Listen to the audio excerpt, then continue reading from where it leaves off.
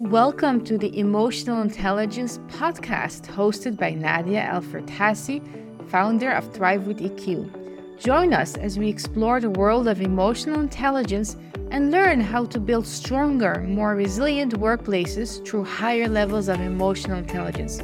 With 2 decades of experience in the world's largest security organization, Nadia brings a unique perspective and invaluable insights to the table. Her mission is to help businesses break down silos, build bridges, and create a culture of emotional intelligence that fosters well-being of employees, builds strong leadership, and ultimately drives business success. By learning how to manage emotions, communicate effectively, and foster a positive work environment, you can improve productivity, reduce turnover, and build a team that's happy, healthy, and motivated. So whether you're looking to enhance your own emotional intelligence or create a culture of emotional intelligence within your organization, you're in the right place. Get ready to thrive with EQ. Welcome to the EQ Elevator podcast. Today we're going to be doing something innovative and different. And in looking at the challenge many chief executive officers face in small, medium enterprises in the financial services sector. There is a difference in the way we need to look at in large corporations versus smaller ones. It doesn't mean that the risk is higher or lower elsewhere. It's just they have different capacity and different infrastructure to manage these risks. And often the SMEs are at a disadvantage because they don't have all the resources or the scope to ensure a low risk profile. So they are forced to work with third-party solutions, contractors that add to the complexity and that add to the security risk. So in today's episode, we're going to look at in a reflective way, so not in a reactive way, because when we talk about, we have all these conferences and these roundtables, and we talk about what CEOs or what chief information security officers need to do in order to ensure a solid risk profile. But at the end of the day, when S hits the fan, those discussions don't help the leader, the CEO, the CISO, in the moment in managing these highly emotional, highly stressful, highly adverse circumstances in order to get a grip. And even though you don't believe the risk is high enough that this will occur to you, subconsciously you are highly aware of the risk, and subconsciously it is stressing you out. Any CEO in the digital age, whether you are a small corporation or a large corporation, in the back of your mind, whether you're going to admit it or not, you do feel some sort or extent of fear that it's not a question of whether you will be breached, not you as a person, but the company's data, the infrastructure. It's not a question of if, but often when. And this is not to use a scare-mongering techniques. I truly believe fear is not the solution. However, when we are in the moment of pressure, we do feel fear, and often we tend to react or act on fear. So how can you look at this during a reflective practice, so not when you feel fear, in order to give so much clarity on how you can further reduce the risk in a way that works for you, even though you're not going to address everything simultaneously. But when you do this reflective exercise using the EQ elevator approach, you're going to come from a place of less stress, more clarity, and you're going to see things from a very different perspective than when you're going to do this in the midst of between meeting, the pressure of being everything to everyone. That adds to our mental pressure, and it's very difficult to exercise this reflective practice in understanding what you would do, what your team would do, what middle management would do, and what the employees would do, what stakeholders, customers, the whole ecosystem. We're not going to go in every detail. If you want to sign up for a one-on-one session with me, we can go in much more depth. But this is just a snapshot of demonstrating the power and helping you with the framework to do this reflective exercise and reduce risk as much as possible from a place of focus, calmness, groundedness, and not fear, stress, or pressure. So, with that said, let's start. How is this going to work? I'm going to first relax you in the sense we have to feel relaxed so we don't come from a stress response. And I keep saying stress response, and it doesn't necessarily mean that you feel danger or threatened. Even if we're just really busy or have multiple things on our list, that induces a sort of stress response. So I really want to help you clear your mind. And for that, we're going to do a small relaxation technique. Now you can choose to close your eyes. So I recommend you are by yourself without distraction. Put your phone away for a few minutes and make sure the lights are dim. Because if you keep your eyes wide open, you're going to be stimulated, and then this exercise defeats its purpose. The importance is that you feel relaxed so you can come from a place of clarity and not from a reactive place. If you don't like to close your eyes, then make sure they are open just a little bit so you can hold the gaze.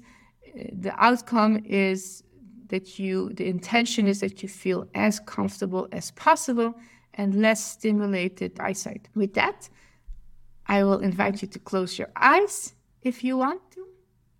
And just take a couple of deep breaths. So breathe in on the count of 4. Hold your breath on the count of 4. And breathe out on the count of 6. So breathe out longer than when you breathe in. Breathe in on the count of 4. Hold your breath on the count of 4. And breathe out on the count of 6. Now, your mind may be racing. Why are you wasting your time? Just let it be. Don't engage. Bring your awareness back to your breath. Remember, whenever you feel overwhelmed with your day-to-day priorities, whenever you feel overwhelmed with the pressure that you face in that position, as if the company's existence and continuation rests on your shoulder in the digital age, whatever it is for you, remember that the most important anchor in your life is within you. It's your airflow. If you think about it logically, without our airflow, you wouldn't even be here. So just take a moment to appreciate and to focus on the airflow that goes up and down your nostrils, in and out of your lungs, every second of every moment of every day. Notice how you feel, whether you feel cold or warm. Notice your feet on the ground, calming down your mind so we can create more clarity. Now, I want you to see yourself taking the elevator, the EQ elevator, and you press the button for first floor. When you come out of this floor or out of the elevator and into this floor, this is your perception. So really see yourself walking in, I'm going cyber breach, I'm going data breach. Come from a place of reflection. And really notice first, how do you feel? Do you feel confident that you can handle this? And do you feel stressed that you don't know what to do, don't have a plan in place? Perhaps you do have a solid incident response plan. Perhaps you do have everything in place to absorb the shock of a data breach, minimize the damage early on in the process, and invest in recovery measures. Really notice from a curiosity point of view, not a judgmental point of view, which is really important. Because as human beings, we tend to be hard on ourselves and judge ourselves or go in judgment mode. And it robs us from the ability to see things more clearer or from a different perspective, be more innovative, how we respond to these types of crises. So the purpose of this exercise is to anticipate from a reflective place, not reactive place, what would you do? How do you feel? In a psychological safe space, you don't need to discuss this with anyone. Just understand for yourself, how does it make you feel? Do you feel confident that you and your team got this? Or is it the opposite? So just take a few moments to notice how you are navigating the cyber breach, the data breach that is ongoing within your company. When you got off the first floor, notice the missing pieces. Notice that what is really causing the most panic, or what works, what is not working. Does your security team, are they on top, or are they reliant on third-party contractors, outsourced tools? Whatever it is, look at it from a place of curiosity, not judgment. And now I want you to go back in the elevator and press the button for the second floor. And as you arrive at the second floor, now I want you to put yourself in the place of your internal stakeholders first. So when you look at it from a place of your management team, of your C-suite, your chief information officer, chief information security officer, if you have one, your chief human resources officer, chief people officer, your chief operation officer, your chief financial officer, your chief people officer. What are they doing to manage employees? What are they doing to help them remain calm, vigilant, and prepared? What is your chief operational officer doing to ensure minimal impact on operational capacity? What is happening? Do they feel that they know what they're doing, or are they running around not having a clue? Try to put yourself in the external stakeholders map of the world. How are they reacting to this crisis, this data breach? Does your security officer feel empowered? You feel he got this or she got this? Look at it from their map of the world. And for the purpose of time, you can also, or you should also do this if you want to have maximum benefit from the map of the world of your external stakeholders, the board of directors, the customers as well. Confidence and trust in financial institutions is not so much dependent on whether you're going to be breached, but on your ability to recover resiliently as possible while remaining transparent. How are you dealing with your customers? How are you communicating to the outside world? How are you minimizing the risk that things are leaked before you even have full situational awareness? How do you have full situational awareness? And how is your team helping you with that? So again, look at it from a non-judgmental perspective, from a curiosity perspective, so you gain as much information as possible to help you develop a mitigation plan that is more effective. And now I want you to go back in the elevator and get out the third floor. You're going to do this one more time, and I'll explain the other floors that I also use with my customers in doing this exercise. The third floor is looking at it from a neutral perspective. So just push the third floor button. I'm being very directive. I do apologize. I invite you to push the third floor button and get out the elevator and just stay on the sideline. And I want you to see yourself. I want you to see your internal stakeholders, so your C-suite team, middle management, employees, perhaps even stakeholders, whoever in the third floor navigating the cyber breach. Notice how you are reacting or reflecting. Notice how you are handling the situation. Notice how your team is handling, but really from an observer perspective. So you're not introducing any bias that is inherently yours or theirs. You're looking at this, what can you learn from the situation and how you're navigating the cyber crisis or data breach within your culture, within your company culture, within your specific industry. How is your company? How are your team? How are your employees navigating the cyber breach? What are you learning? What are you noticing that you didn't notice before? What are you noticing that is not included in your incident response plan, that people are not equipped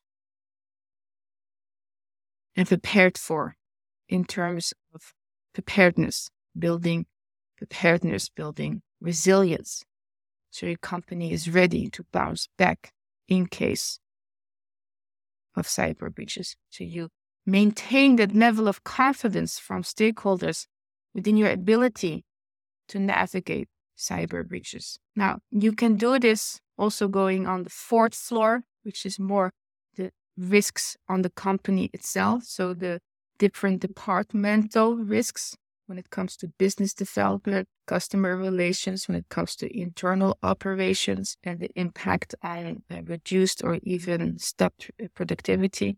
When it comes to the financial officer and if there is ransomware involved. So you can look at all these different perspectives from a business perspective, from a bird's eye view if you were the business.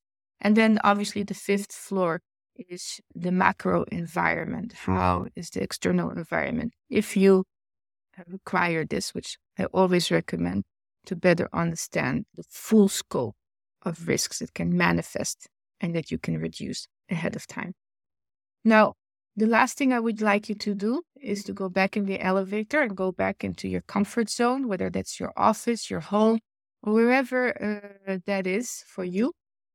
And just take some time to see yourself, or take some time now and reflect in terms of what are some of the questions you can ask yourself when it comes to ensuring preparedness, resilience, and readiness. So some examples when it comes to ensuring preparedness, some examples of reflection prompts. You can adjust these to fit your specific company culture, your situation and context.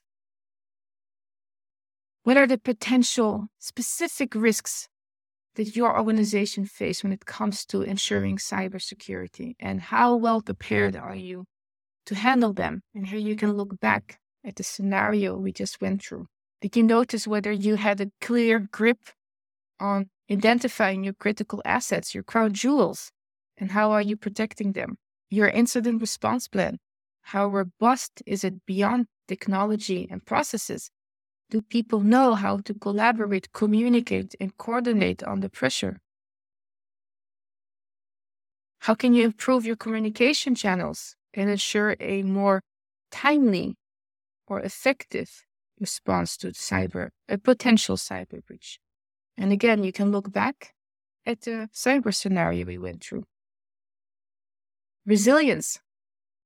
So how quickly can you adapt and maintain operational continuity? This is where the chief operation officer come in. How big is business disruption? How big would the business disruption be? I hope he or she speaks better English than Nadia. How can you leverage your strengths as a team to overcome challenges and bounce back? How can you implement more team building or strategy offsites where you exercise these challenges in a fun, collaborative way so that you are more prepared when there is actual pressure? And let's say even if it does not happen, right? Even if the risk is small in your perspective, you still go to bed with less stress because you feel more comfortable and confident that you got this. You and your team got this. This is the most important thing to understand in managing, today's stress levels of C-suite. It's not the question whether it will happen, it's the question, how comfortable do you feel if it does happen? How confident are you? And the higher confidence levels, because you reduce the risk, the less stress you will feel, and the higher quality of well-being even people within your organization will experience. And that has a ripple effect onto your customers, onto your reputational image as well. What lessons, what are the most important lessons you learned from doing this exercise? And better prepare yourself for potential disruptions. And when you look at the readiness, right? What are you doing to stay up to date with the latest cyber threats and relevant technology, not just quick, shiny gadget solution that costs you a lot of money, but that's not going to, help you in the end. This is why these kind of reflective visualization exercises can help you see whether the latest technology or gadget that you bought or your security people bought is actually not useful. Or perhaps it does halt the cyber breach, but has consequences elsewhere. This is the case often. The kill switch halts the ransomware, but it still causes severe business disruption and doesn't guarantee that the data is going to be given back. What partnerships and collaboration can you form to enhance your readiness and really build a stronger cyber defense network? How are you using external stakeholders and internal stakeholders to make cybersecurity something, a social responsibility for all, from a place of value, from a place of collaboration, from a place of making cyber fun? It doesn't have to be scary because there's a lot of unknown. So how can you make the unknown known and make it something people feel excited about, to be responsible for, and train them accordingly to navigate it? When we look at any types of crisis, whether it's a personal or professional one, often as people, we are very adaptive creatures. We learn a lot, and we always know how to handle a situation eventually. We can learn and equip ourselves with these resiliency skills. So when you have a very tight and solid team that works well together, when the collaboration, communication, coordination amongst your team is solid, nothing will break you. You may bend, but you won't break. And this is the important piece many organizations are missing.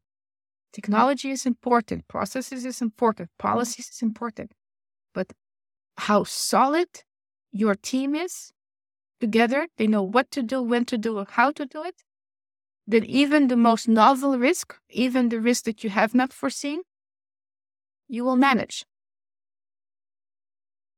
So with this, I invite you to take some time to reflect more on the things you've learned today. I hope this episode, this framework, was useful to you. If you're interested in doing a personalized session to go into much more depth, I do offer one-to-one sessions. I also work with companies in helping them with the people aspect of cybersecurity simulations, in better understanding or in better developing their incident response plan or crisis management plan with an approach, whole organization approach, through the emotional intelligence toolkit. Thank you for listening, and I look forward to connecting with you during the next episode. Thank you for tuning in to the EQ Emotional Intelligence Elevator podcast. We hope you enjoyed today's episode and gained valuable insights into the world of emotional intelligence. To learn more about Thrive with EQ and Nadia's mission to build stronger, more resilient workplaces through higher levels of emotional intelligence, visit our website at thrivewitheq.com. You'll find a plethora of EQ leadership resources, tools, and services to help you and your organization thrive. Thank you again for listening. Don't forget to subscribe, leave a review, and share with your friends and colleagues. As always, keep thriving with EQ.